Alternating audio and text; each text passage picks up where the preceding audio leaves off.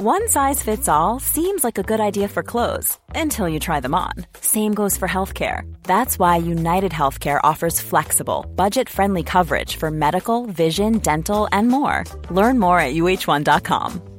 Quality sleep is essential. That's why the Sleep Number Smart Bed is designed for your ever-evolving sleep needs. Need a bed that's firmer or softer on either side? Helps you sleep at a comfortable temperature? Sleep Number Smart Beds let you individualize your comfort, so you sleep better together. J.D. Power ranks Sleep Number number 1 in customer satisfaction with mattresses purchased in-store. And now, save 50% on the Sleep Number Limited Edition Smart Bed for a limited time. For J.D. Power 2023 award information, visit jdpower.com/awards. Only at a Sleep Number store or sleepnumber.com. Even on a budget, quality is non-negotiable. That's why Quince is the place to score high-end essentials at 50 to 80% less than similar brands. Get your hands on buttery soft cashmere sweaters from just $60, Italian leather jackets, and so much more. And the best part about Quince, they exclusively partner with factories committed to safe, ethical, and responsible manufacturing. Elevate your style without the elevated price tag with Quince. Go to quince.com/upgrade for free shipping and 365-day returns. Like relaxing. The best thing about relaxing is how relaxing it is. You are listening to Missed Apex Podcast. We live F1.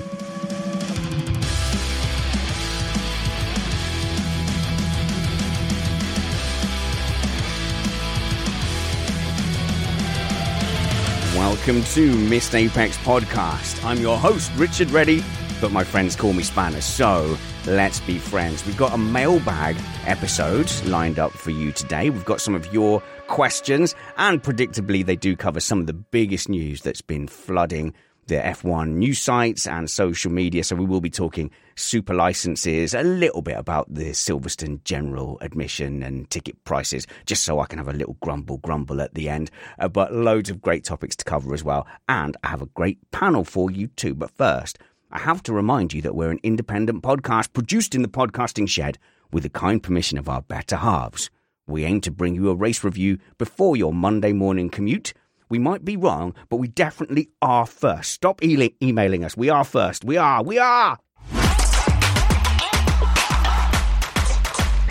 Well, we used to be, and that's enough. We are joined in the shed by Matt Two Rumpets. Hey, Matt.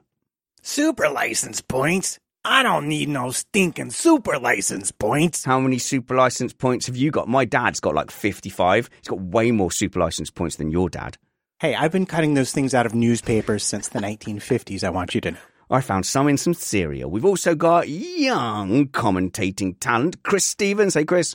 Hey, Spanners, my voice has just about recovered from what was a scintillating night of action in the Missed Apex iRacing F3 Cup. Go to Missed Apex Motorsport YouTube channel to check that out. Yeah, and you had to Iron Man, a single commentator, because Chris Catman Turner couldn't be bothered to come and help you. But it was really good. You did a great job. You brought those races to life, and I do recommend people put them on, if only as background viewing, just to hear and bathe in your commentary. Ah, thanks, man. And from young talent to the opposite of that, we've got our video guy, Steve Amy, Uncle Steve. Hey, Steve. How you going? Winter is disappearing down here. Summer's coming on and we're getting ready to burn. All right. Winter in Australia is like nearly the hottest day in the UK anyway. I've heard you complain. You've gone, we're down to 31 degrees. I've had to wear socks today. Yeah, it's been very cold winter this year, though. The coldest winter since I moved up here, that's for sure. Yeah. All right, then. Well, let's get on to the listener questions.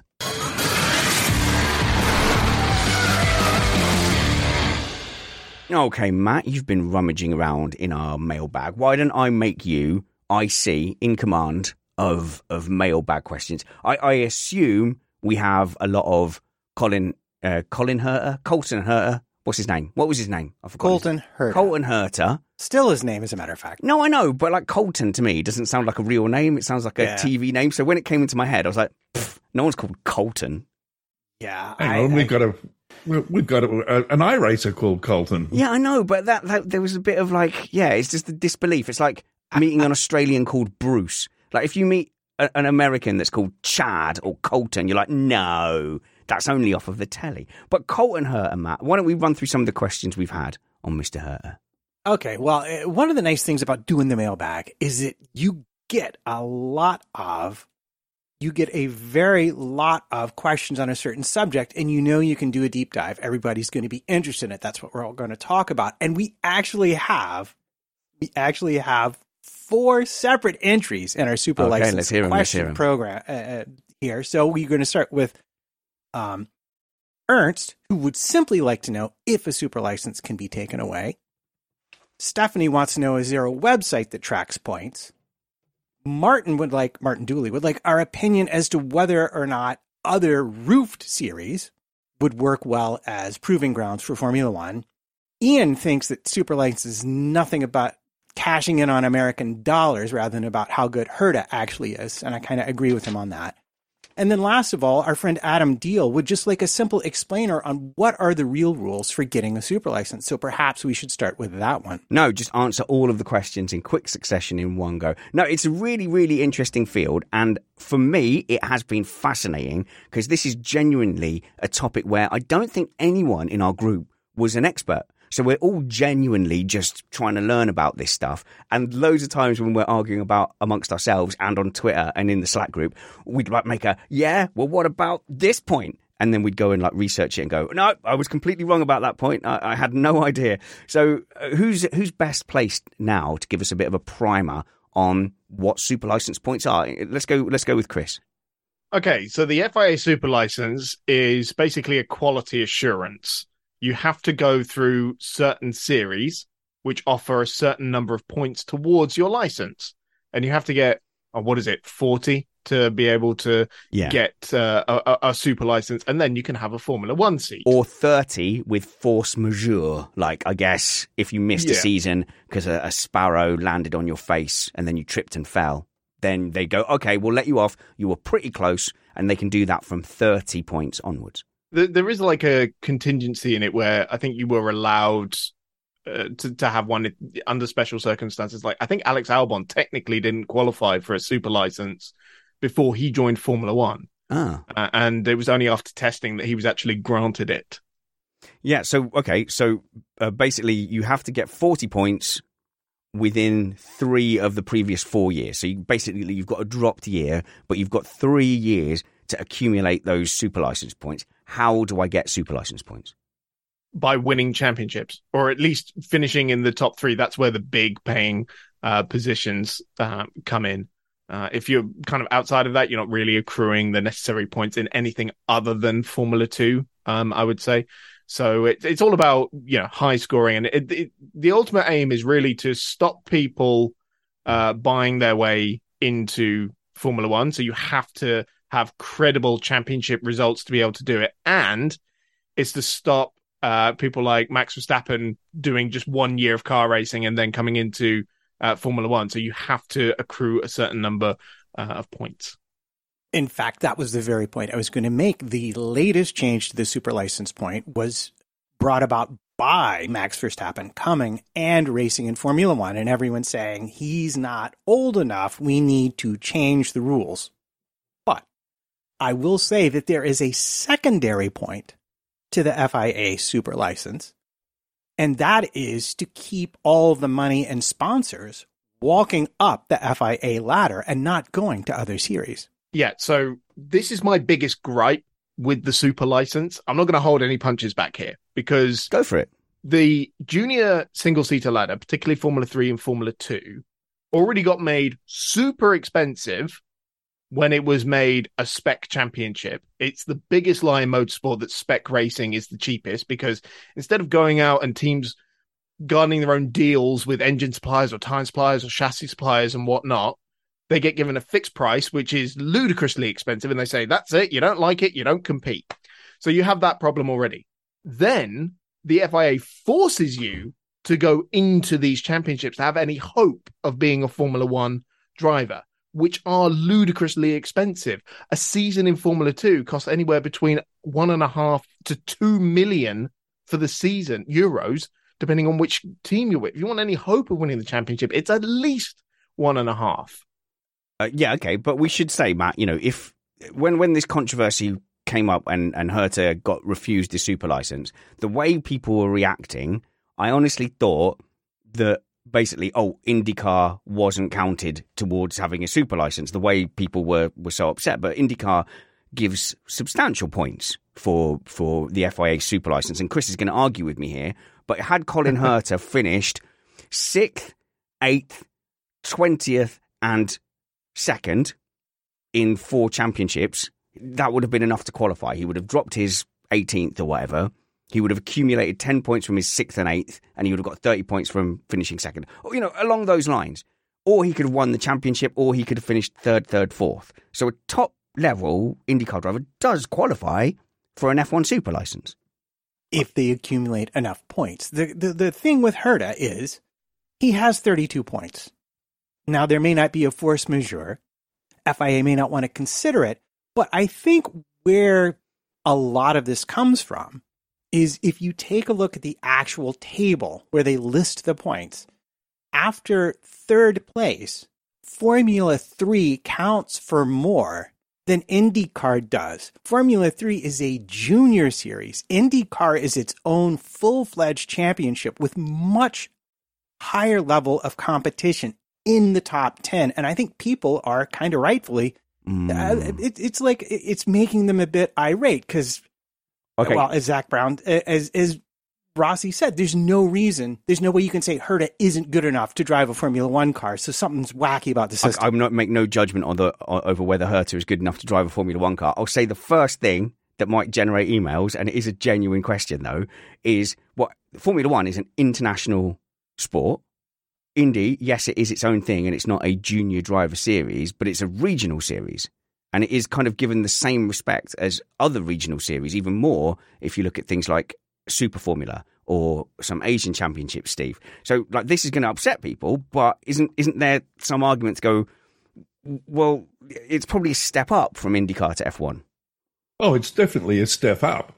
I doubt whether, trying to equate Indy to Formula 3 is fair. I think that there is more skill involved, in driving in Indy at a reasonable level in IndyCar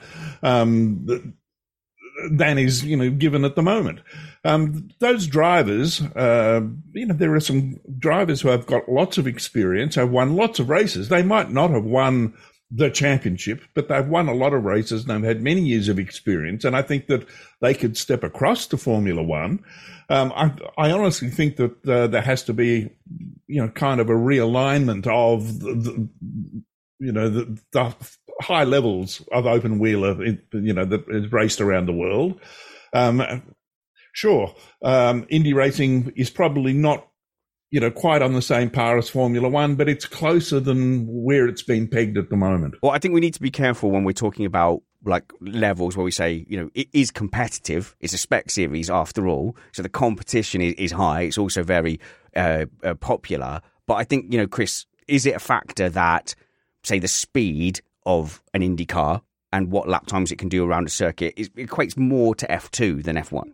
Yeah, but I don't think that's a factor because for me, IndyCar is a higher level than Formula 2 in that it's where professional drivers go to actually make a career out of racing where they are getting paid to race rather than paying to race. And that's it makes it a much more competitive thing. But what I don't like is that it's closed off. You have other series that are closed off in this system and drivers that would be more than competent enough for Formula One in, say, the top level of the World Endurance Championship or in Formula E or other series that get snubbed because they're not coming through this particular route. Steve? I agree with Chris that we've got to open it up. Drivers that are in, the endurance series and are good drivers should have an opportunity to step across. And at the moment, it is totally closed. I think if Nick de Vries gets a drive in Formula One next year, that's a good way to, elevate Formula E and stop it from being the graveyard for ex-Formula One drivers. Suddenly he will have come from being Formula E champion and step into Formula One, and that will open up another avenue of drivers being able to channel into the Formula One group. Matt, Formula E doesn't carry as much weight as the IndyCar series. It's FIA. It fills the criteria that we were talking about before. It's its own thing. It's not a feeder series. It fulfills Chris's thing where you're getting paid to drive. You're not paying to drive. So, I mean, that's quite a good comparison to say. Yes, I agree. I think Formula E should get more points. Having watched it firsthand, I can tell you it is a very highly competitive series. And because the car's performance tends to be so close together, unless you're Dragon Penske, then you have the same thing that you get in IndyCar, where a lot more of your result comes down to driver talent. And the point that I really wanted to make was you called Indy a regional series. And if we're just looking at where they race, I was trying to provoke you. I would highly agree with you. Okay. However, if I look at where the racers are coming from, it seems a bit more international these days. Well, it took a long time for you to wind up and get angry about that.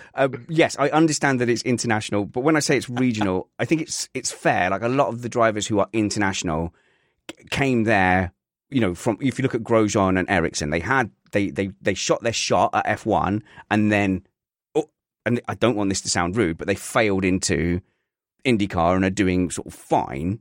It's not like they went through the system. The international element of, say, the feeder series into IndyCar, I'm imagining, is a lot more North American. You would think so. Unless your name is Linus Lundqvist or Rinus VK. Yeah. Okay, so 2. What about Scott McLaughlin? He came from being 3-time supercar champion and is now doing great in IndyCar. Can't tell me he's not a talented driver. No, not at all. But my point there is, Steve, you're right. That is an Australian-grown talent that's then migrated over to IndyCar. Whereas, the F1 has an international ladder that goes into F1. IndyCar tends to, when you talk about its international element, is attracting drivers who've already shot their shot or developed in a different ladder. Chris? Well, look, we can go IndyCar a regional championship, but Formula 2 is basically a regional championship as well. It for Europe. Primarily races in Europe and has a couple of races in the Middle East to keep things, and, well, primarily to keep the promoters of those particular events happy. And what's kind of grating about this at the moment as well is that we're all looking at the Formula 2 field and seeing nothing spectacular. Like, nobody's really on the cherry hook for 2023. Cherry hook? What's a cherry hook? I don't know. I might have just made that up, but... Well, okay, good. No, do you know what? From now on, that is a missed Apex phrase. We use that all the time. So Chris, there are years where more drivers are on the cherry hook, but that you do get these non-cherry hook seasons, where... Now that you've said it, it sounds so ridiculous. No, doubling down, sticking with it. That's the title of the show, in fact. All right, great. No, but yeah, this particular season, I think the only driver who has an outside shot at a Formula 1 seat is Jack Doohan, and I think that is very unlikely and a very left field choice for Alpine. So I think there are more potential F1 drivers in IndyCar at the moment than in Formula 2. Cherry hook. So I think our dear friend Chris has forgotten about Logan Sargent for the moment, but that's okay. He's not going to be in Formula 1 next year. Come on, he just isn't. Happens in the heat of the moment. What, he's not going to be driving for Williams, with whom he's contracted, if he has enough super license points? You think they'll keep Latifi instead? No, I think they'll go with another option. Like, I think they're still desperately going to fight to have Nick DeVries. Oh, you think so? Well, we shall see where Nick lands, given his given his dalliance with the Red Bulls, I suppose. But the other thing I wanted to say is that I remember watching when Grosjean just started driving an IndyCar. He actually got beaten by this kid, Rinus VK. I want to say Dutch, but if I'm wrong about that, please forgive me, because it was over a year ago and I can barely remember what happened yesterday. But he in interviews basically said he chose to go to the United States and climb the IndyCar ladder, about which we can talk more later. This is a good point. Yep. Because it was too expensive for him to compete in Europe, but he could afford to compete in the United States. So this is the question I asked on Twitter, which is, as an American, Matt, and and I'm asking IndyCar fans who are kind of outraged. It feels like a slight, like IndyCar's been disrespected because a well-rated, well-regarded driver from IndyCar has basically not been deemed good enough or worthy for F1. So that is an insult, and I see that insult. But do you really actually want, say, the F1 to go, right, any IndyCar driver who's done a season in IndyCar can drive an F1. It's completely fine. If a team wants them, you can have them because we respect IndyCar so much. Do you want that? Because you will essentially become a feeder series. Young European billionaires from the UK will start flooding the Indy Lights or whatever the feeder series, the USF 2000, will just be filled with like Francois Billion and all his mates. And that is going to have an effect on American talent. Do you really, really want this? Or are you not just happy for the best and brightest of each series to be able to cross over occasionally? It's a long question. I'm not suggesting any driver who's ever driven an IndyCar race is qualified or should be able to swap over. But I think it's clear when you've got someone with the accomplishment of Herta, the fact that he can't is maybe an issue that needs addressing. But I do want to respond to your point, if I may, before we go on.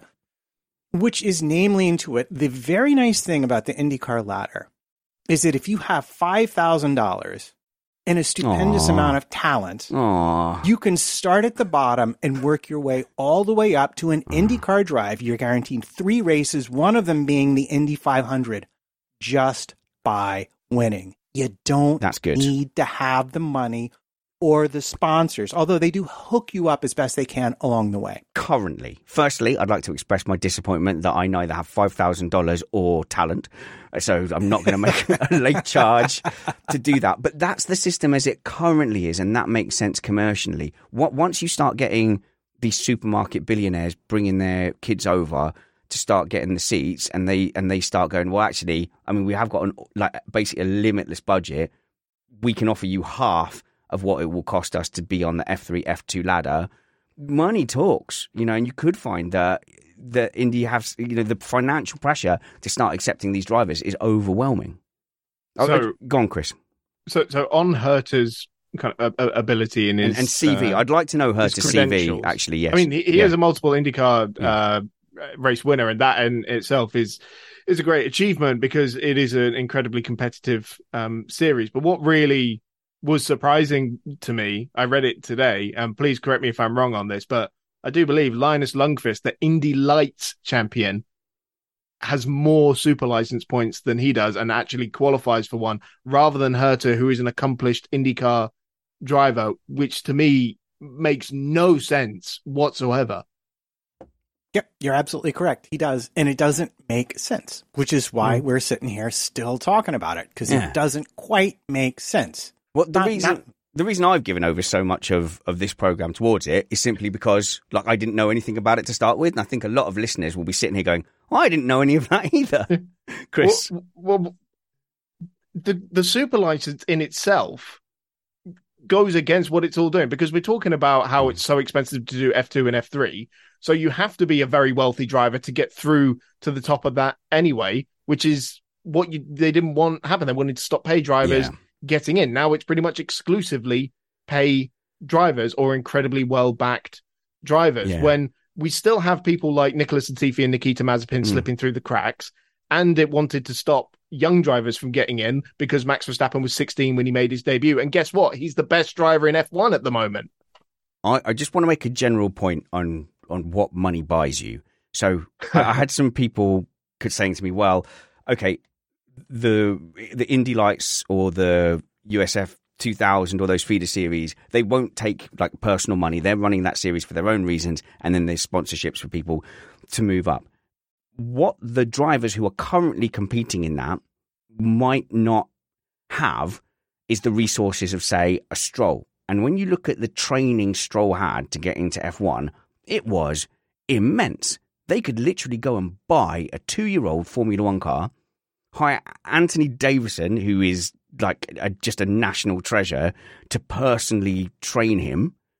And it's that kind of training and resource in sport that makes apparent meritocracies into actually elite sports. So you might think, well, those seats will be safe because the American talent will still be fast. You might not know that you might not be able to compete against the amount of training and the amount of opportunity and track time and resources that I think probably exists more in Europe. And I might be wrong about that, Chris, But I do feel like it's just a bigger industry in Europe, especially at the youth driver level, if you look at karting level and above.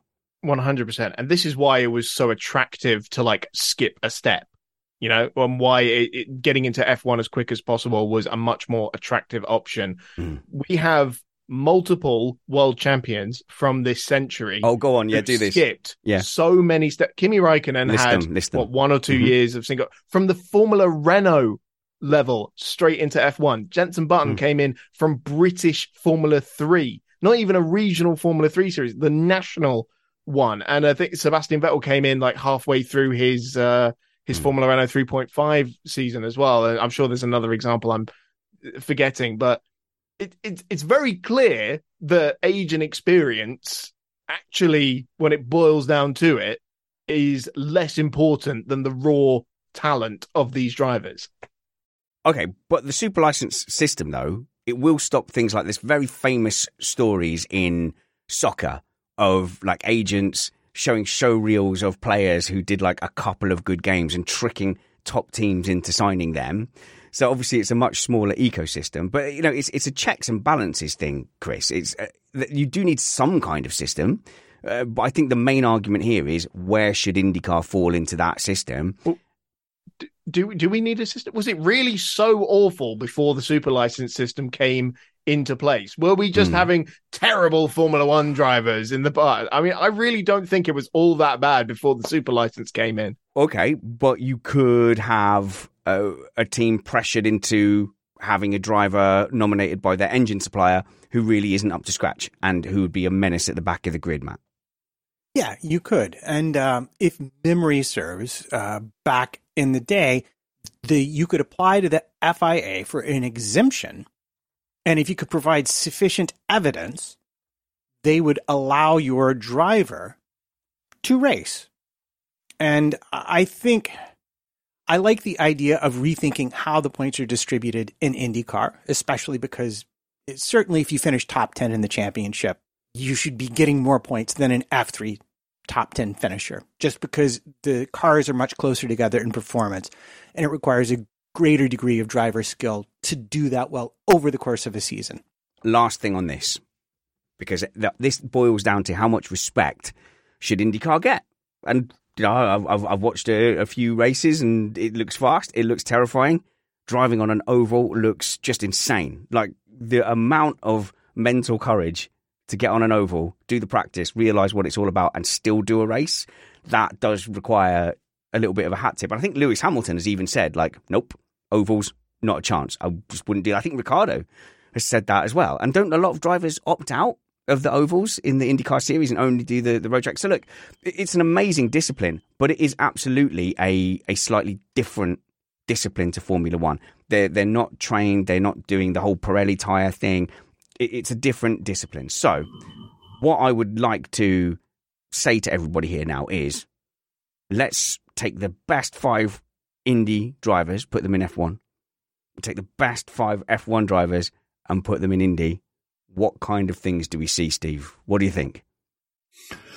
I think we've probably find that 2 of them would sit in the top 15 drivers, comparable to F1.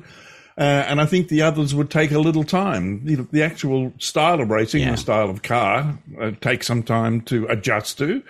And I think you're crazy if you don't expect that to happen.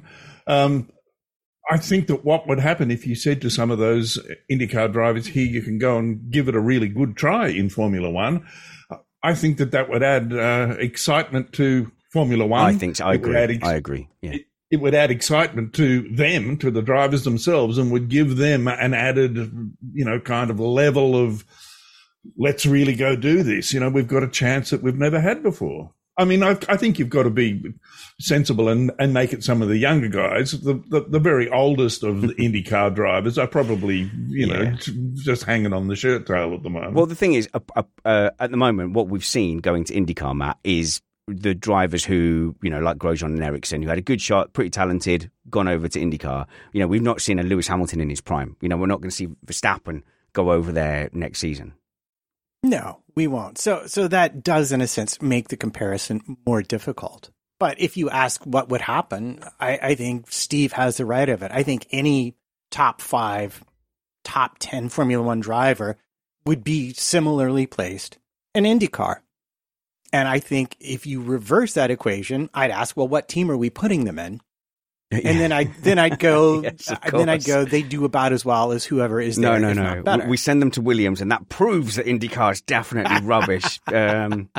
So actually, my opinion on this is that I think they're probably more different disciplines than we think. And I'd love to know, people who've got more in-depth knowledge of both those series. But I think it is probably more like moving between rugby and NFL than we think it is. More like moving between cricket and baseball than we think it is. It's all hitting a ball with a stick. It's all catching a ball and throwing it and running around. I think we're probably underestimating just how different those skills are.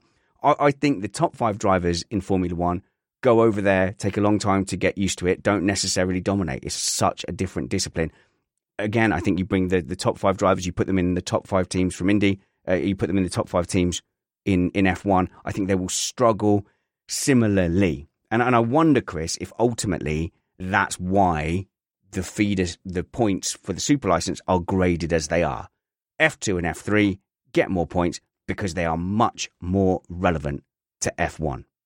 Maybe. I mean, I still think a big part of it is to force drivers to go a particular route. You think it's money? It came in around the time when they were completely rebranding the racing ladder by renaming it Formula 2 and Formula 3 and revitalizing and reshaping the way regional F3 series work, right down to their involvement in national Formula 4 championships from karting as well. So I think it was to make the racing ladder a much more elegant solution.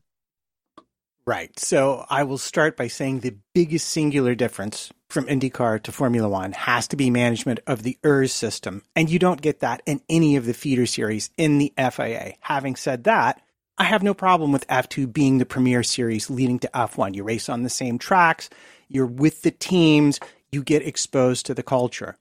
But what might need to be rethought, especially in light of commercial possibilities, is the ability of independent world championships or regional championships, such as IndyCar. Drivers who prove themselves might need to be given the opportunity to move when the opportunity presents itself. And that will make Formula One an even more international series. And I'd hate for that opportunity to get lost in the technical details.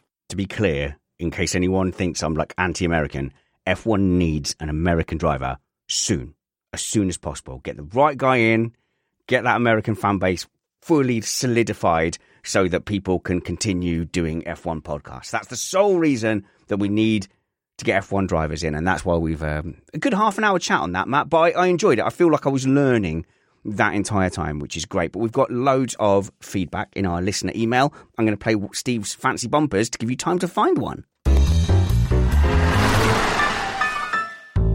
Hello, here at Missed Apex Podcast, we do some additional content. It's not better, but we do waffle on about things like our midlife crises and how best we should spend them. You don't want to get stuck in a midlife crisis involving Lycra. Don't do it. Don't go to road racing. That's the worst midlife crisis. You want to plan your midlife crisis properly, and that's the kind of thing we discuss on our patron-only Doom Scrolling podcast. We also have a great Slack forum, which you can join at certain patron tiers as well. So consider supporting us at patreon.com/missedapex. In general, I would like to say I've really enjoyed the interactions I've had with people this year. I have had some raging debates, some passionate debates, and some real good back and forths in my replies on Twitter and the DMs and in our Facebook group. I do love that.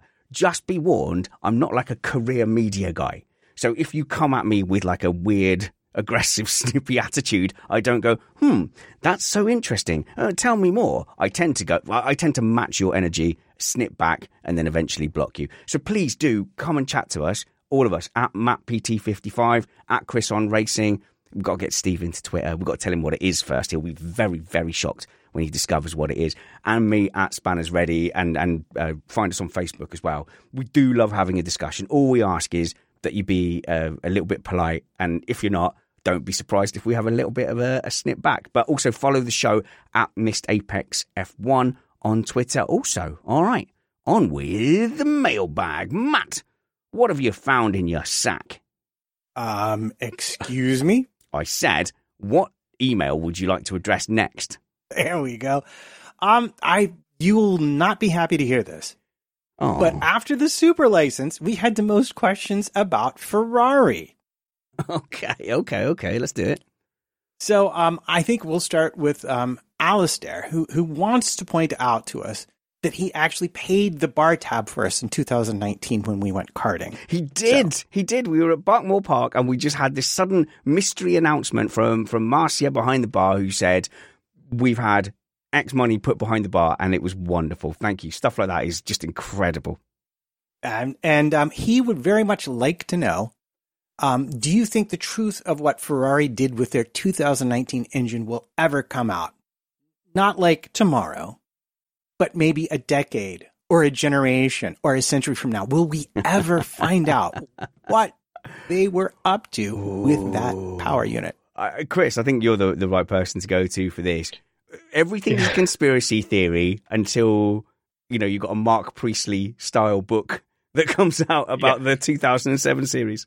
This is exactly what I was going to say. It's going to come out in someone's book at some point, or like 20 years down the line, if podcasts are still a thing, you'll have some guy from Ferrari being like, yes, we did this. We definitely cheated. Here's the proof.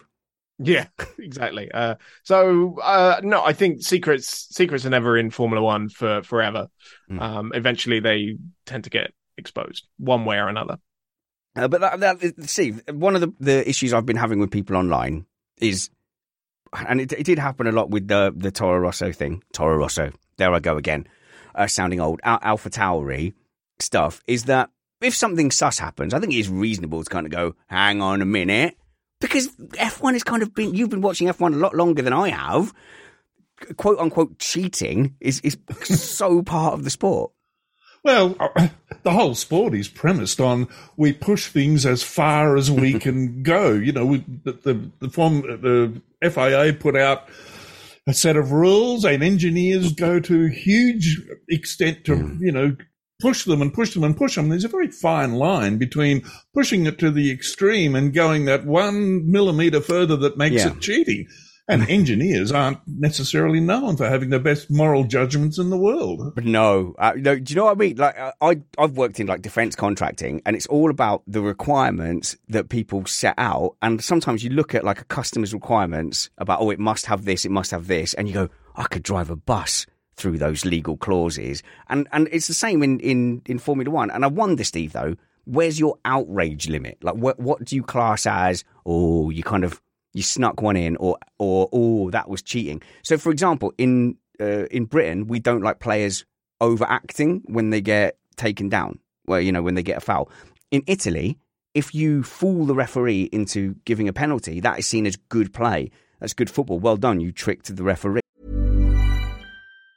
Life is full of awesome what-ifs, and some not so much, like unexpected medical costs. That's why United Healthcare provides Health Protector Guard fixed indemnity insurance plans to supplement your primary plan and help manage out-of-pocket costs. Learn more at UH1.com. When you're ready to pop the question, the last thing you want to do is second-guess the ring. At BlueNile.com, you can design a one-of-a-kind ring with the ease and convenience of shopping online. Choose your diamond and setting. When you find the one, you'll get it delivered right to your door. Go to BlueNile.com and use promo code LISTEN to get $50 off your purchase of $500 or more. That's code LISTEN at BlueNile.com for $50 off your purchase.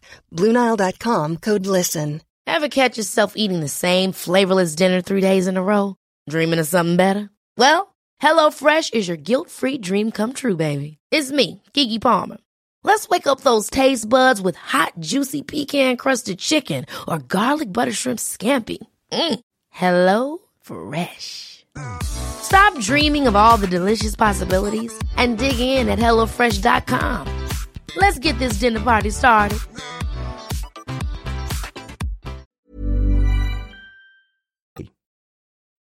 Yeah.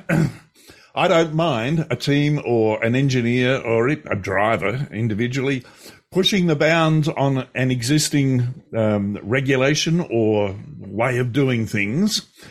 I do draw the line at stuff like engineering your teammate to crash into a wall so that,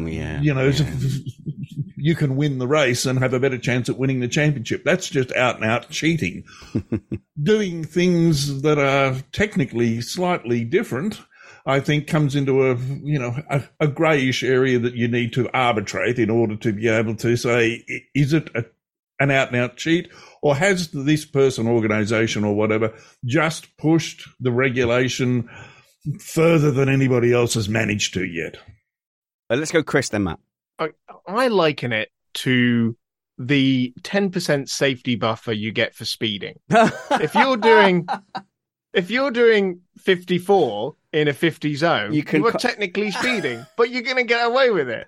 Yeah, and if you get pulled over, you can go, well, I thought I was doing that, and you can sort of explain yourself. So if it's a 50 and you're doing 55, you go, oh really? I could swear it was. I set my cruise control at 52, but if you're doing 70, you've got no defense. Exactly. Matt. Yeah, well, without meaning to cast aspersions on Red Bull, I think they give us an excellent example of both sides of that singular coin. We all know last year that their rear wing flexed pretty tremendously, but legally. Yeah. But then the FIA stepped in and said, we're going to set new limits on this. But that's absolutely fair. That's a perfect example of them using the materials and the rules and pushing as far as they can to gain maximum advantage. In fact, I'd argue their flappy upper element on the rear wing suggests that they may still be doing that in ways that no one has talked about yet. But that's for another show, perhaps with Summers. Flappy upper element was my something cover band in high school. Anyway, my favourite kind of rule break is the one where they do a thing, the FIA doesn't like it, and they go, I suppose that is actually technically okay, but you can't do it anymore, and no one else can. That's probably the best rule break. Yeah, so we're talking now like DAS or Frick or the F-duct if you want to go back a ways. But what Red Bull also did with their front wing a few years ago, and they finally got for it because I think they actually had a little mechanism, the one that changes the angle of the front wing, and at high speeds, it would just flop over and completely stall the front wing, getting rid of a whole bunch of drag. And that was flat out illegal, according to the rules. They only got away with it because they were never caught doing it till someone ratted them out. Okay. And so, to me, those are your bright lines right there. Okay, so great example was we heard from the Lotus CEO, Matthew Carter, here on this show that in 2014, it was something like the front wing had to be a certain height, but the support would mysteriously break every time that the Lotus started the race. Therefore, it would mysteriously break and they would benefit from having a lower front wing.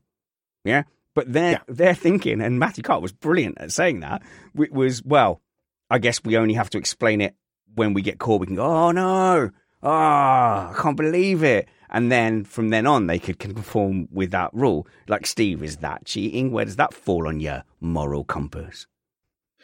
I think that's exploiting the regulation. I don't think, I think it's okay for them to exploit it, but I think as soon as, someone picked up on it and said, hey, guys, this is just outside the bounds of what we really meant, then it needs to be arbitrated and policed and, they can't do it anymore.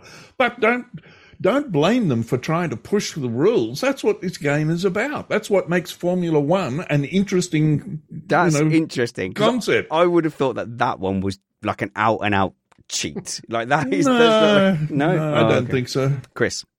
I think it also depends how public you are as a team, or how well you're doing, pretty much, because teams like Red Bull, Ferrari, Mercedes are going to be under constant scrutiny from each other. And no disrespect to Matthew Carter and his Lotus team, but that car finished, ninth in the championship. No one was really saying they've got a performance advantage somewhere. Yeah, true. I think, the Ferrari example from the emailer, thank you very much for your email, I think that one, there was quite a big, I think that one goes beyond loophole if what allegedly has been alleged is allegedly correct. And that was circumventing like a very specific thing, which was we need you to only have this certain fuel flow. And that's like a strict rule. They were avoiding being detected. It's very different to something like the Red Bull fuel flow cheat in 2014. They did a brilliant fuel flow cheat where basically once it was past the sensor, the tube was flexible enough to allow pressure to build up so that you had kind of a flexible reservoir of fuel. And then when you hit the throttle, you had more fuel available. But the flow to that point was less. Now, to me, that was just genius. Like, yeah, you did the rule. We'd never, ever flowed more past your sensor than you determined. That was the rule. That was a brilliant cheat. Definitely still a cheat, though. But the Ferrari one seemed a little bit more like, no, this is a deliberate attempt to allegedly circumvent the rules, Matt. Yeah, they allegedly we're got covered. around the measuring of certain parameters of the engine very cleverly, I will add. And so points to them for that. But it was an intentional evasion of an FAA measurement. Whereas the Red Bull that you referenced on the, I think it was high pressure side of the fuel injector, simply took advantage of there's no measurement on the other side of this. So they didn't evade any measurement to create that. It's a very small, but I think important detail. Okay. Anyway.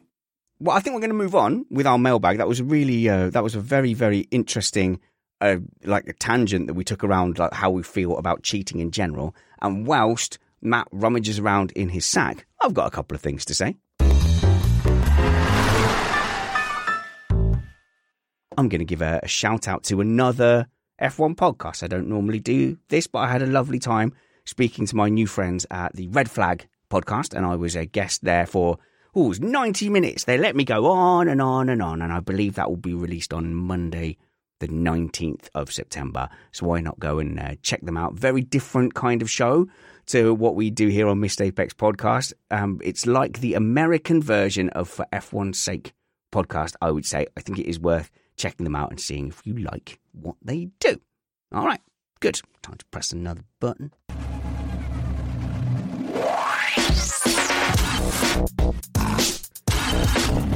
All right, Matthew. Do you get Matthewed a lot? Occasionally. Do you? Are you in trouble? It's my government name. Oh, is it? I'm the same with Richard. Whenever I hear Richard, I'm like, uh-oh, I best pay attention. Someone, I have to pay a bill, or I didn't pay a bill, or tax is due. When you hear Matthew, it's bad news. Christopher. I bet Christopher's bad news for you. Chris. Always. Yeah. It's like that's like you forgot like your sister's birthday, or you were meant to go to a family celebration and you didn't. I mean, I have no problem not going to family celebrations. I don't like them very much. Okay, fair enough. Stephen, when you get... Stephen, why are your flip-flops left out? They're all sandy and they've been out there for 4 months and they've got dingo turd on them. The only person that calls me Stephen is Jane. And I listen. Everybody else calls me Steve. And thing is, my wife knows that I stand to attention for... And it's always in this tone. It's not like Richard. It's Richard. It's like that. You know, yeah, with that little... Richard, I'm curious as to why this inexplicable scene in front of me that has been caused by you has occurred, and you will be required to give me a detailed explanation. So please do call me Spanners or Richie at the very least. Matty, trumpets, Matty R, Matty T. What is next in your mailbag? Well, we could talk more about Ferrari, but I want to answer this question because... After My Own Style, it is a 3-parter from Jack Alston. Okay, here we go. But I think it'll be a good one. Question number 1, should F1 be doing more to increase affordability for the average consumer? Question 2, has the sport, not the teams, but the sport itself, stopped innovating from watching? He's wondering about the integration of more modern technology. And finally, after my own heart, a tech question, why exactly was engine development frozen? Okay, so Well, the third one's easiest. Okay, go on then, Chris. I was actually going to say the third one's the least interesting. I don't care. We did it to appease Porsche Red Bull, and now they're not coming anymore. And why do we even bother? It wasn't done to appease Porsche. It was done to appease Red Bull, though, because they're like, oh, we've got no manufacturer support for the next 4 years. And they go, oh, fine, you just leave it as it is until 2026 then. That is it. But I will point out that we've had these engine freezes before in the latter years of most engine regulations, including the V8s that preceded these. Okay. So I think that was relatively simple. The second question on there, I think we'll take a deep dive into that. And then we will talk about the affordability, because I'm very, very angry about all the Silverstone stuff. And I think lots of people, I'm hardly alone in that. But I think we'll talk about the innovation one first. Chris, is that all right? Yeah. So I read that question. I think they like referenced a lot of the TV technology as well, including like absolutely. The drones. Remember after Barcelona, we had a good old whinge about how appallingly awful that drone shot was. No. But I was very clear to say, let's not whinge too much, because they're innovating pedal cam, helmet cam. Dude, you are on my level, because I was told after Budapest, oh yeah, they used that drone again, and it was like used all through the weekend. It's like it was seamless. You didn't even notice it. Exactly. It was brilliant. Steve, you need to chip in on this one. Well, firstly, pedal cam is not a new innovation these days. It's just the return of something that they had quite a long time ago. Supercars has been doing it since 18-7. No, they actually tried it in Formula One cars for a little while, and then I don't think the camera technology was up to it in those days. It's good, but it's the wrong way round. I need to see it from I agree with that. Yeah. I agree totally. Yeah. I think you need to see it from the driver's, side, not from behind the pedal. Yeah. That's quite weird. I think it was just easier to put it in there. I think they're trying to, innovate in all sorts of media areas at the moment. There isn't a lot more that you can do with the technology that we've got. We've got miniature cameras. They're trying those in the helmets. Yeah. And they've improved those this year, when earlier in the year they were, really shaky and bad. Yeah. They've obviously got some kind of stabilization going on. And they look good. I think that they are trying to innovate. I think that technology hasn't opened up any new avenues for them for a little while yet. Well, I like the visor cam. I like where they're going. And I think I just sent you, if I'm not mistaken, Steve, an example of a gyro cam on the Ferrari showing the banking at Zandvoort. Yeah, and it's nice that they've caught up with MotoGP bikes after 10 years. Okay. But I guess the point is they haven't stopped putting new ideas. Oh, no, that's true. They haven't. And evaluating. And so I think the news on that is going to be good. They want to innovate so that they equal other sports, so that they make more money. So the problem with those with the gyrocam for cars is Zandvoort's about the only track that we race on where you get to really see the result of the gyro one. On a normal flat course, it makes little or no difference whether it's gyroed. Connor in our patron chat group says we should have a fuel flow cam. Yeah, I agree. Let's do that. And can we backdate it to 2018, 2019 if possible, please? Chris? Yeah, I mean, my point was going to be about the gyro cam as well. So in terms of the television, I think they're still pushing the boundaries. In terms of the cars, are they pushing the bounds still? I mean, you could argue that the hybrid technology came in way after other series had adopted it, but has Formula One pushed the boundaries further in a shorter amount of time? Lots to say on that. I just want to double check, Steve. We had quite a few broadcasting points, I think, before we move on. Yes, I reckon the next innovation I want to see is drivers being able to talk to each other. Oh, hang on a minute. Now then. We've been experimenting with that kind of stuff at the Missed Apex karting event. And obviously we do have that with our iRacing events, where you can choose to be in the group lobby or you can choose to be in a private channel with just your team. I think it's obvious that in reality, that's a terrible idea. It would be kind of cool maybe in practice, Chris, if they had a session where you had open comms. It's technologically possible. I mean, I think it would be great in races if you have two drivers clattering into each other and you could just get the direct response. That'd be great. But yeah, no, I think in theory, great, but in reality, not so much. I don't know if you ever have watched Texas Hold'em poker on TV. Yes, but I have. Why is that televised? No, I haven't. Watch one player. Why? Of course, it's amazing. That's why. To watch one player talk their way right through another player's head. Can you imagine being behind someone and just like, I'm coming. I know you're going to miss that Google corner. Kevin Hart playing Texas Hold'em poker and just getting in everyone's head. And he's not the best player at all, but he just like fully Kevin Hart's it and like flummox top players. It's really good. It can't happen. It's far too it's like sledging in cricket. And in cricket, it works very well. But how many times in cricket, Steve, have we seen batsmen just been absolutely psyched out and get themselves out because the wicketkeeper's been chirping behind them, and the Australians are the kings of sledging? Yeah, I can't deny that one little bit that happens often. And I was being tongue-in-cheek about the drivers talking to each other. But boy, it'd be brilliant. Steve, you're you're a producer on this show, and you're the one doing naughty words. I've got to edit that out now. Don't worry, naughty Steve. But in Australia, oh, by the way, I should say, in Australia, you have much, like, you don't mind swearing at all. We did have an advert go out that only went to our Australian listeners that had expletives in it, and we decided not to withdraw it or get too upset about it because Australians have different standards. But if you were offended by that, I do apologise. So do I. Yeah, but things like speaking to the driver, Johnny Herbert had a conversation with Nico Rosberg, I think, in 2015, and they experimented with that as a post-race interview. Formula E have done that, and I think W Series experimented with in-car interviews, and I thought they worked very well, but I think I'm alone, Steve. People didn't really like them. I think they work well. I think the very best piece of participant-to-participant communication I ever saw was in the 80s. It was the Bathurst 1000.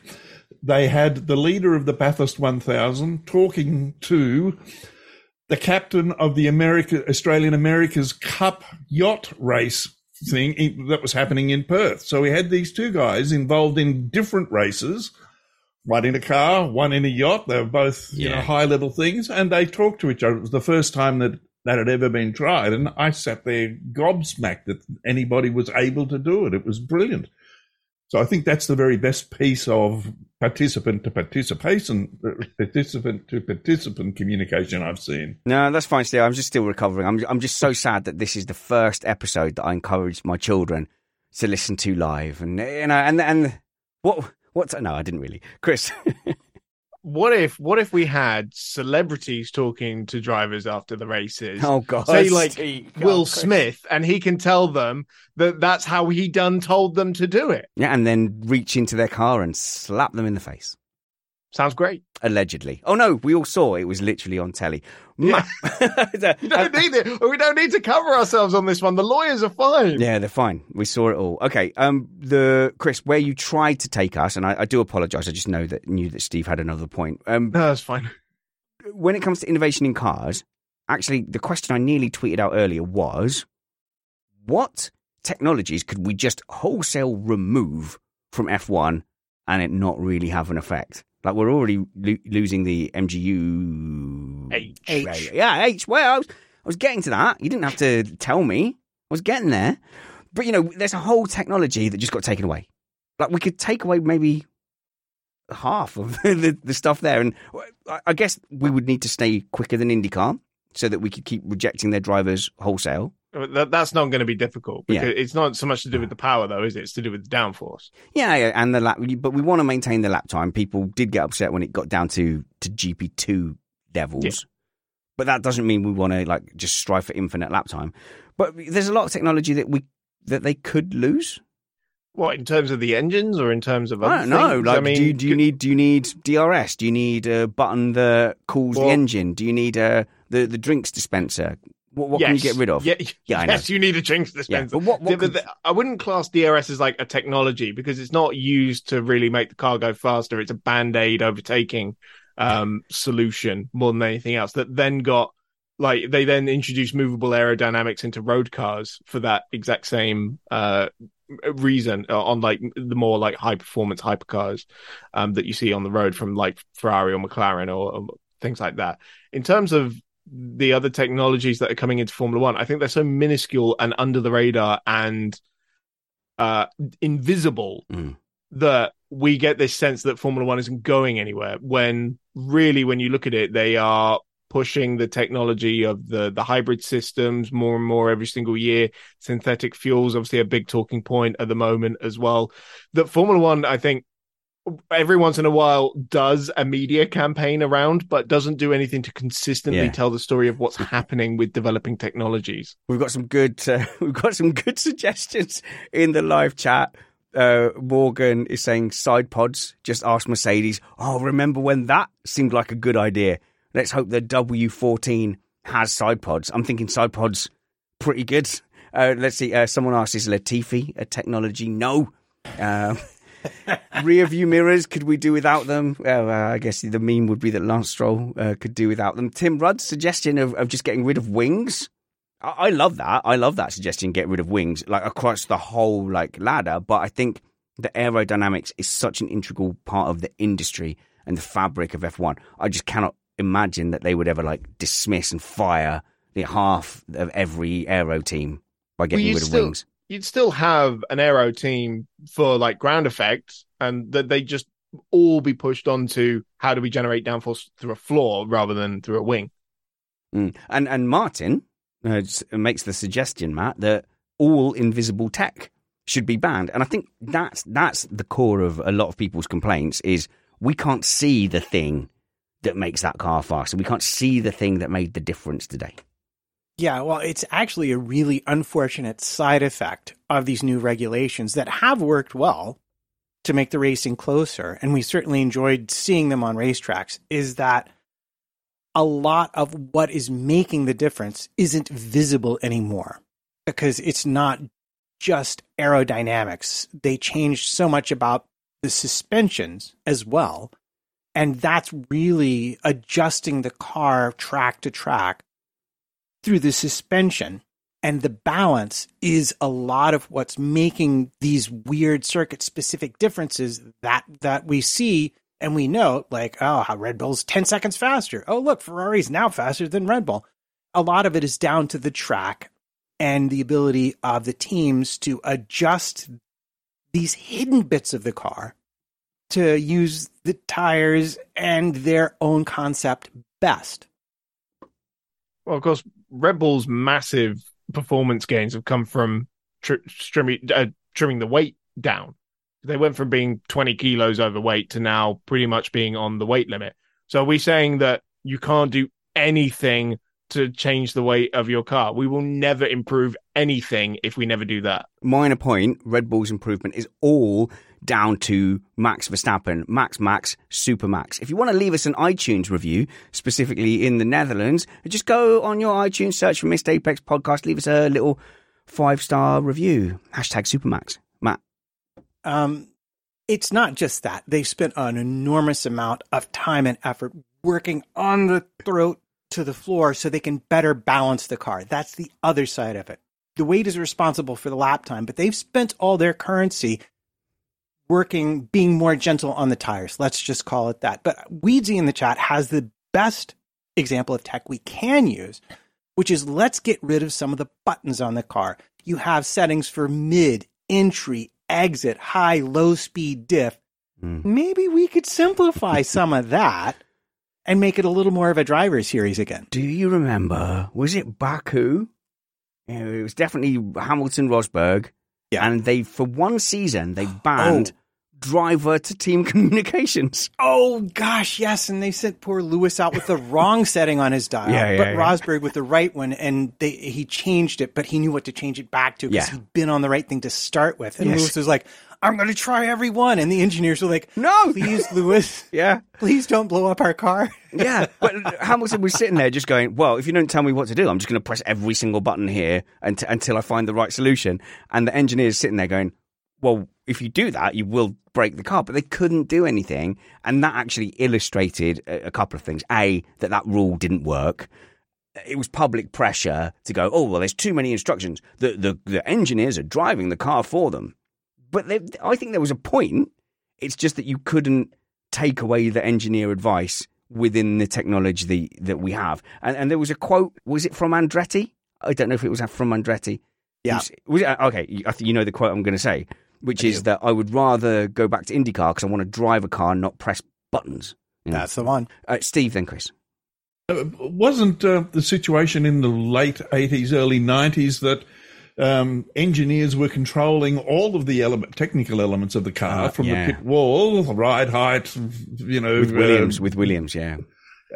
And they had to ban that because really the driver was just steering it and the engineer was setting it up for every corner that he came to. On that, the team radio ban, not the outright ban, but obviously the engineering speak as well.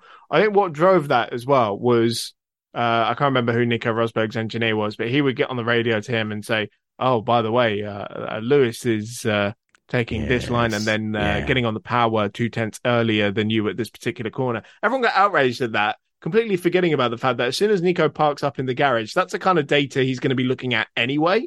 All they've done is streamline the process. Yeah. So just wanted to highlight what a utterly ridiculous rule that was. Yeah, I think you're never going to stop that with teammates, Matt. I mean, we've both benefited in sim racing where we've had the traces from faster drivers' inputs, and you can just copy it. You go, Brad hit the brakes and softer, but earlier, and you just do that same thing, and then you watch your sector time go down. So I think that's a normal part of having a teammate. Yeah, in fact, it's one of my favorite all-time treasured Formula One memories at Barcelona with Rosberg and Hamilton battling for the win, and their engineers spying on each other's side of the garage and radioing in ERS changes. Is like literally, it's not just the driver, but the whole team fighting each other, trying to win the race. It was just spectacular, and then they immediately banned it. But I also was like, nope, none of this. And for the health of the team, that's not good. Yeah, but exactly. It being a truly team sport, and those relationships with like Felipe Massa and why's the name suddenly disappeared from me? Help! What, Alonso? No, Felipe Massa's engineer. Rob Smedley. Rob Smedley, there we go, brilliant. And this relationship with Lewis Hamilton and Bono, those kind of things are magic. That's a great story. That's the relationships movies will be made about in future years. So I kind of do like that team element, and it exists whether we see it or not. The last part, though, Matt, of whose question was it? This would be our friend Jack Alston. Oh, thank you, Jack. So we've got far enough into the end of the show that I feel like we can have a little bit of a moan and a whinge. So what was the first part of his question about Silverstone? Should F1 be doing more to increase affordability for the average consumer? So Formula One is a business, and I'm sure people will raise that point, and we'll talk about the business side and commercial side of running a racetrack and running a series. I just wanted to kind of speak for 10-year-old Richie, who was sat at home watching those Grand Prix and loving them, and being, I don't want to get into the four Yorkshiremen of like, you had an hole in a road, you were lucky. Oh, we were huddled in corridor. I don't want to get into all that, like, woe is me, violins playing. But I was at the lower end of the socio-economic ladder in the UK, and things like going to Grand Prix tracks were already expensive. I was priced out of going to Grand Prix. And when you think, like, growing up, it was the sport I loved the most. And the moments where I could go karting, the endurance league that I was able to enter for 1 year, the times I got to do arrive and drive were some of the most special memories of my entire life. And motorsport is expensive, and it was unobtainable, really, for a kid like me growing up. And I dreamed of, growing up, I'm going to get a job, and then I'll be able to go and do all those things. And I think I've managed 2 occasions, 2 single days where I've managed to go to a Formula One event at Silverstone. But a lot of people were already priced out. Now the prices have gone up, and I could accept prices going up. It's in higher demand. Higher demand means higher prices. I can see that.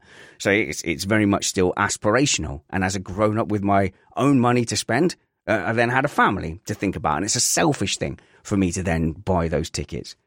Now it comes to the TV side of it, where you say, well, it's a TV sport then. I'd kind of made my peace with that. And you've heard me on many occasions being very upset at people talking about the Monaco Grand Prix and going, yes, it might be boring for you plebs at home, but you just simply have to be there. How can you possibly judge the Monaco Grand Prix if you're not sipping Chardonnay at turn one? I have accepted, yes, F1 has been largely a TV sport for me in the past. And then F1 sells the rights to F1 to Sky TV. Sky TV, it's a great production, what they do for Sky F1. Can't fault it at all. But it took that from a license payer's free to air, like an NHS type thing, to a private medical care type thing. I then had to sign up to Sky TV and pay whatever it is, ridiculous amounts a month for one channel, literally one channel. And so luckily as a grown up, I wasn't priced out. But me as a young lad in the 90s watching F1, if that had been the case, I literally would have been priced out of watching Formula One. I would not have this lifelong passion I would have had for Formula One. My passion for boxing, for example, got completely taken away a little bit later. For cricket, completely taken away by that pay-to-view. But this latest episode from Silverstone and what they've done, they haven't just increased prices. I think they really have just ripped the soul out of the F1 going and seeing it in person fan experience. And the thing that got it for me was not just that the prices increased with demand. I understand business-ish to an extent. I have sympathy for the fact that it costs money to run a Grand Prix. I can even understand dynamic pricing. The fact that if I look for an airplane ticket at various times, the price might be different, whether I book it right before the event, whether I'm looking at a premium ticket or a premium date. The fact that people were queuing for hours, thinking they had one price, waiting for the system to update, and then they would suddenly be faced with a much higher price. And they've just invested 5 hours sitting there. And it doesn't just hold. You have to, once it appears, you have to click within 5 minutes or you lose it and you have to start again and you have to join the queue again. So you've put all that emotional investment in and then you go, right, well, will I pay more? I was already actually stretched for the prices that I saw. And now I have to decide whether that is a sunk cost. So they are feeding on the sunk cost fallacy, the sunk cost mental block that all of us will have. And you make a decision, well, I've waited this long, so I'm going to pay. And that to me feels like extortion. And I am upset. I think it's a good question. And I feel upset about how much F1 has been taken away from me as a viewer. I've spoken for a long time. I do apologize, but I think you can tell I'm very passionate about that. And you tell me I'm wrong. I'm fine. At me, at Spanners Ready, email me, spanners@missedapex.net. Chris. I think as Formula One's popularity has grown over the last couple of years, because it really has shot up lately. Yeah, it has. It's becoming more of like a sort of touristy thing to do. And I can almost sort of mirror it to me looking to take a holiday this year, my one and only holiday that I'm going to be taking this year. And I don't really feel like going to another country. And I just want to do a staycation and just, book a place for a few weeks. But the amount of money to do that just for 3 or 4 days is ludicrous. And everyone's telling me you're better off going to another country and taking a holiday there in some resort. And it's becoming the same with Grand Prix. You are going to be better off going to Barcelona or Bahrain or just somewhere else. Uncle Steve, was that it was too much, that rant a little bit. I could feel it as I was doing it, but I'm upset a bit. Well, you have every right to be upset. I saw that and was just disgusted at what was going on. I think that they're just flagrantly ripping, the fans off, people who want to go there. I totally agree with you. I understand that, okay, ticket prices will be more this year than last year because more people want them this year. I can accept but that. Not, as you say, sitting in the queue waiting to buy your ticket and then find it's $100 more when you get to the, press the buy button. I think that's outrageous. But you only had to look at Miami and what went on there in terms of it. It works. Yeah, but they were charging people huge amounts of money for, what were, normal general admission tickets, and what the news that's been coming out about what's going to happen in Las Vegas is making my, Oh, tell me, go on then. I'm ready. I'm ready, Steve. Tell me what's happening in Las Vegas. Oh, well, they reckon that, a normal general admission price could be $2,000. Whoa, okay. Wow. Okay, so only trumpets can afford that amongst us. Well, you've also $2,000. I appreciate that Liberty bought a slab of real estate on the Strip in Las Vegas in order to have the pit straights on, and they're going to turn it into some kind of display for the rest of the year. And I suppose that cost them $50 million or something. I suppose they're going to have to find that money. But holy moly, they're really ripping it out of the fans. And I've got to put this question to you. How many people, at the moment, yes, DTS has meant the last 2 years there's been a huge increase in the popularity of the sport. How many people are going to still be there in 5 years' time after we've been ripped off gutless for 5 years? How many people are going to say, no, sorry, I'll find something else to spend my time and my money on? Is anyone willing to make a case for the defence? No. Matt. No, okay, no. Okay, Matt. I'll make a case. Okay, good. Matt, no. Don't please don't at Matt. He's making a measured case for the defence. I am indeed. And you have acceded to what I'm going to argue. To me, the crime of Silverstone, not to bang on too long about that, but is exactly the two things. One, how long it took. Two, the fact that the price changed after you clicked on it. I think both of those are verge on criminal from my point of view. Treatment of the fan. I think it's fair to say I'm going to have a Las Vegas Grand Prix. I have 5,000 seats to sell. And based on that, I think I can get $2,000 a ticket. And if I sell them all at that, then I've made a huge amount of money. And that's business. I think if you're going to do that, though, you do have to ask yourself, how am I going to invite people into my sport who cannot afford it? And that is what I worry about. And that is why your boxing analogy was absolutely spot on, because we have seen this happen before, and we don't want it to happen to F1. I wonder if people think that the boxing fan base suffered because it was one of the most popular sports in Britain, with Frank Bruno taking on Mike Tyson. Those were epic TV moments, but really people did tune out en masse. And I think the same thing has sort of happened with cricket, and we'll see the effects in the future with cricket, but we've seen the effects with boxing now. Is it a case of milking the cow, too early? You've got to feed the cow, it feels like milking the cow with the pay to view on the cable side. And when it comes to the stadium side, I understand why the prices are going to rise, because the popularity has grown. And I don't have some kind of moral right to go and see Grand Prix because I've been watching it from 1980. Everyone has the same right to go and see the tracks and to see the races at the tracks. Therefore, the demand is higher, and that's how business works. And someone in our live chat said, if you can't afford a Rolex, you can't afford a Rolex.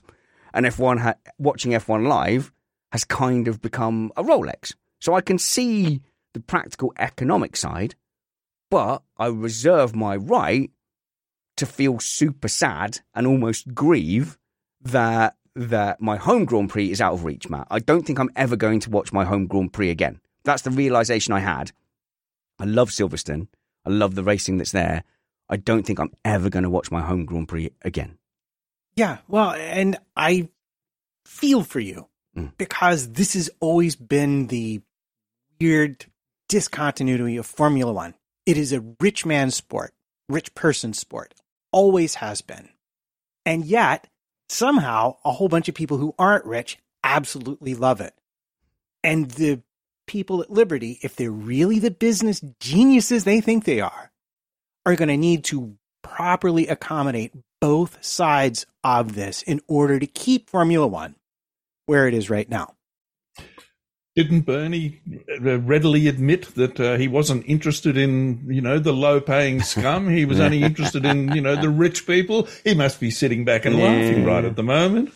Yeah, and look, the same thing, football fans have had to put up with the same thing as well, where the pricing of the Premier League is just like shot through the roof. And, I'm a supporter of a lower league club, but even I have seen prices and gone, what? 25 quid to go and watch Colchester United versus Leyton Orient? That used to be £3.50, that did, in the family enclosure at Layer Road. Oh, speaking of things that used to be £3.50, now I'm paying £6 or £7 a pint in London. That's absolutely ludicrous. But no, I want to say it's not just football either. It's rugby as well. I really, really wanted to go and watch Six Nations match this year. Anywhere other than Twickenham, I maybe would have been able to do, but it would have, involved a 6-hour trip to Cardiff. If I wanted to just pop down the road to Twickenham, would have cost me 700 or more quid.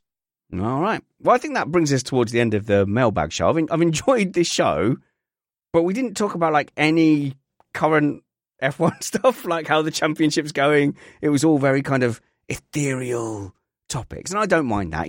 The core of the sport we covered with the cheating and what counts as cheating and what would we accept as cheating. I don't mind that. I don't mind spending some time talking about the fan experience and how we consume it. I would love to have seen F1 cars in real life more than two times. Maybe I should be forced to get on a plane and get in my car and go across continental Europe. The only thing is, the only thing is, Chris, I do feel like over the last couple of years, I do need to avoid the Orange Army just a little bit. So, like, I'm sure Zandvoort is fun. I don't think I'm going to go and just tip up at the general admission at Zandvoort, though. Or at Spa, or in Austria, or the other ones that they all go to. How's Hungaroring? Is there a lot of... I think there's quite a few there as well, actually, yeah. But Hungaroring, you get a good So if you see me like suddenly like morphing into a Verstappen fan, it's just because I want to get lower ticket prices at Zandvoort, Spa, Hungaroring, etc. I mean, what I was going to say, the other topics available. What we're going to talk about, the driver market, where really we don't know what's going to happen for quite a while. We've just got to wait and see. Don't give away next week's show.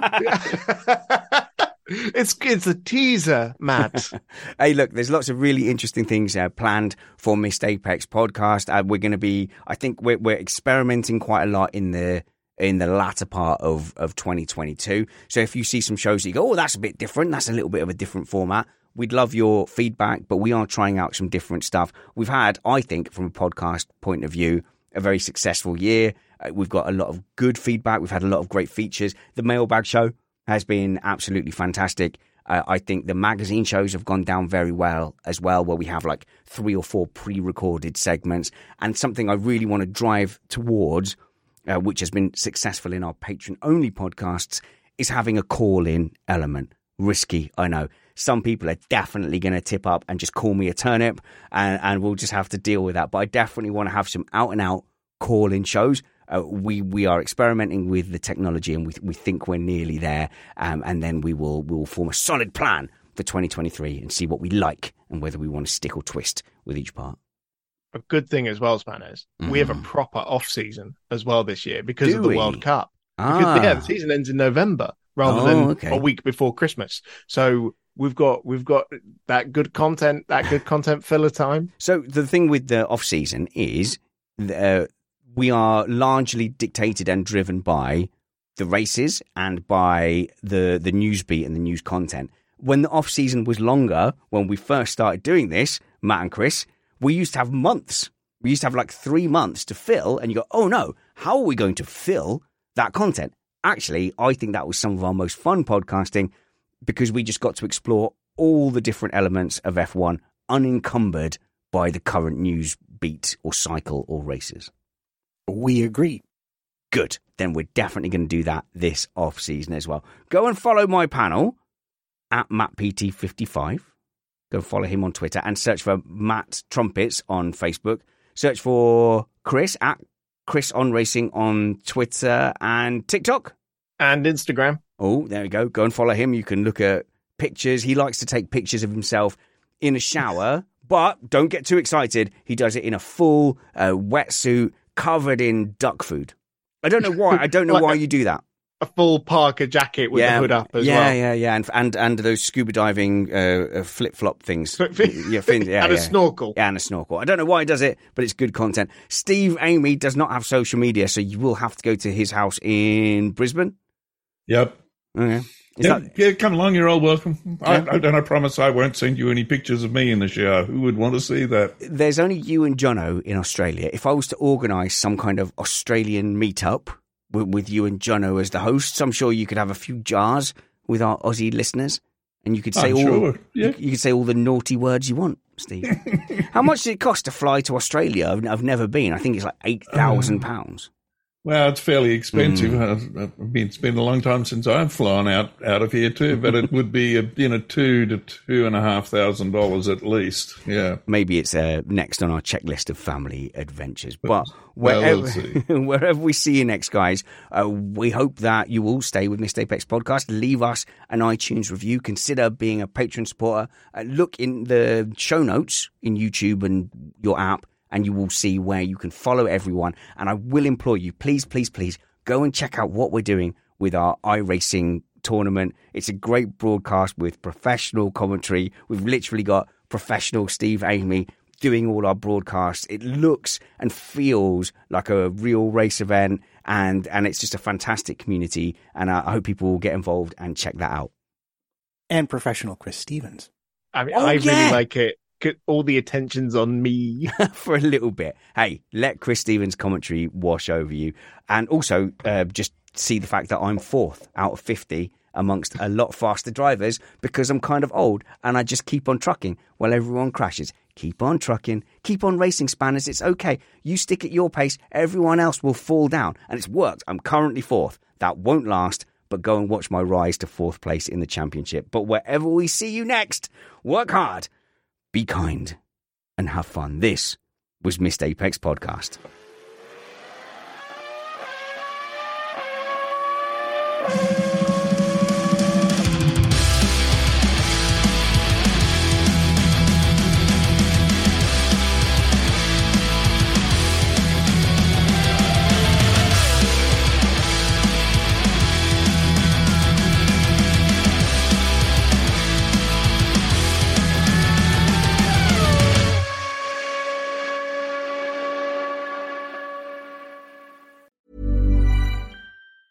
Ever catch yourself eating the same flavorless dinner 3 days in a row?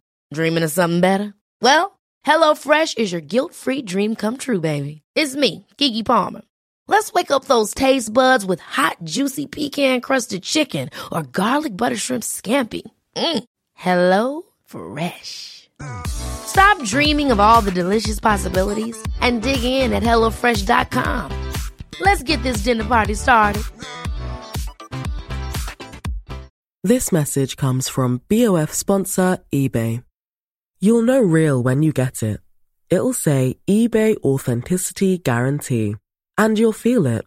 Maybe it's a head-turning handbag, a watch that says it all, jewelry that makes you look like the gem, or sneakers and streetwear so fresh every step feels fly. eBay gets it. So look for the blue check mark next to that thing you love. And be confident that every inch, stitch, sole, and logo is checked by experts. With eBay Authenticity Guarantee, you can trust that feeling of real is always in reach. Ensure your next purchase is the real deal. Visit eBay.com for terms. Planning for your next trip? Elevate your travel style with Quince. Quince has all the jet-setting essentials you'll want for your next getaway, like European linen, premium luggage options, buttery soft Italian leather bags, and so much more. And is all priced at 50 to 80% less than similar brands. Plus, Quince only works with factories that use safe and ethical manufacturing practices. Pack your bags with high-quality essentials you'll be wearing for vacations to come with Quince. Go to quince.com/pack for free shipping and 365-day returns.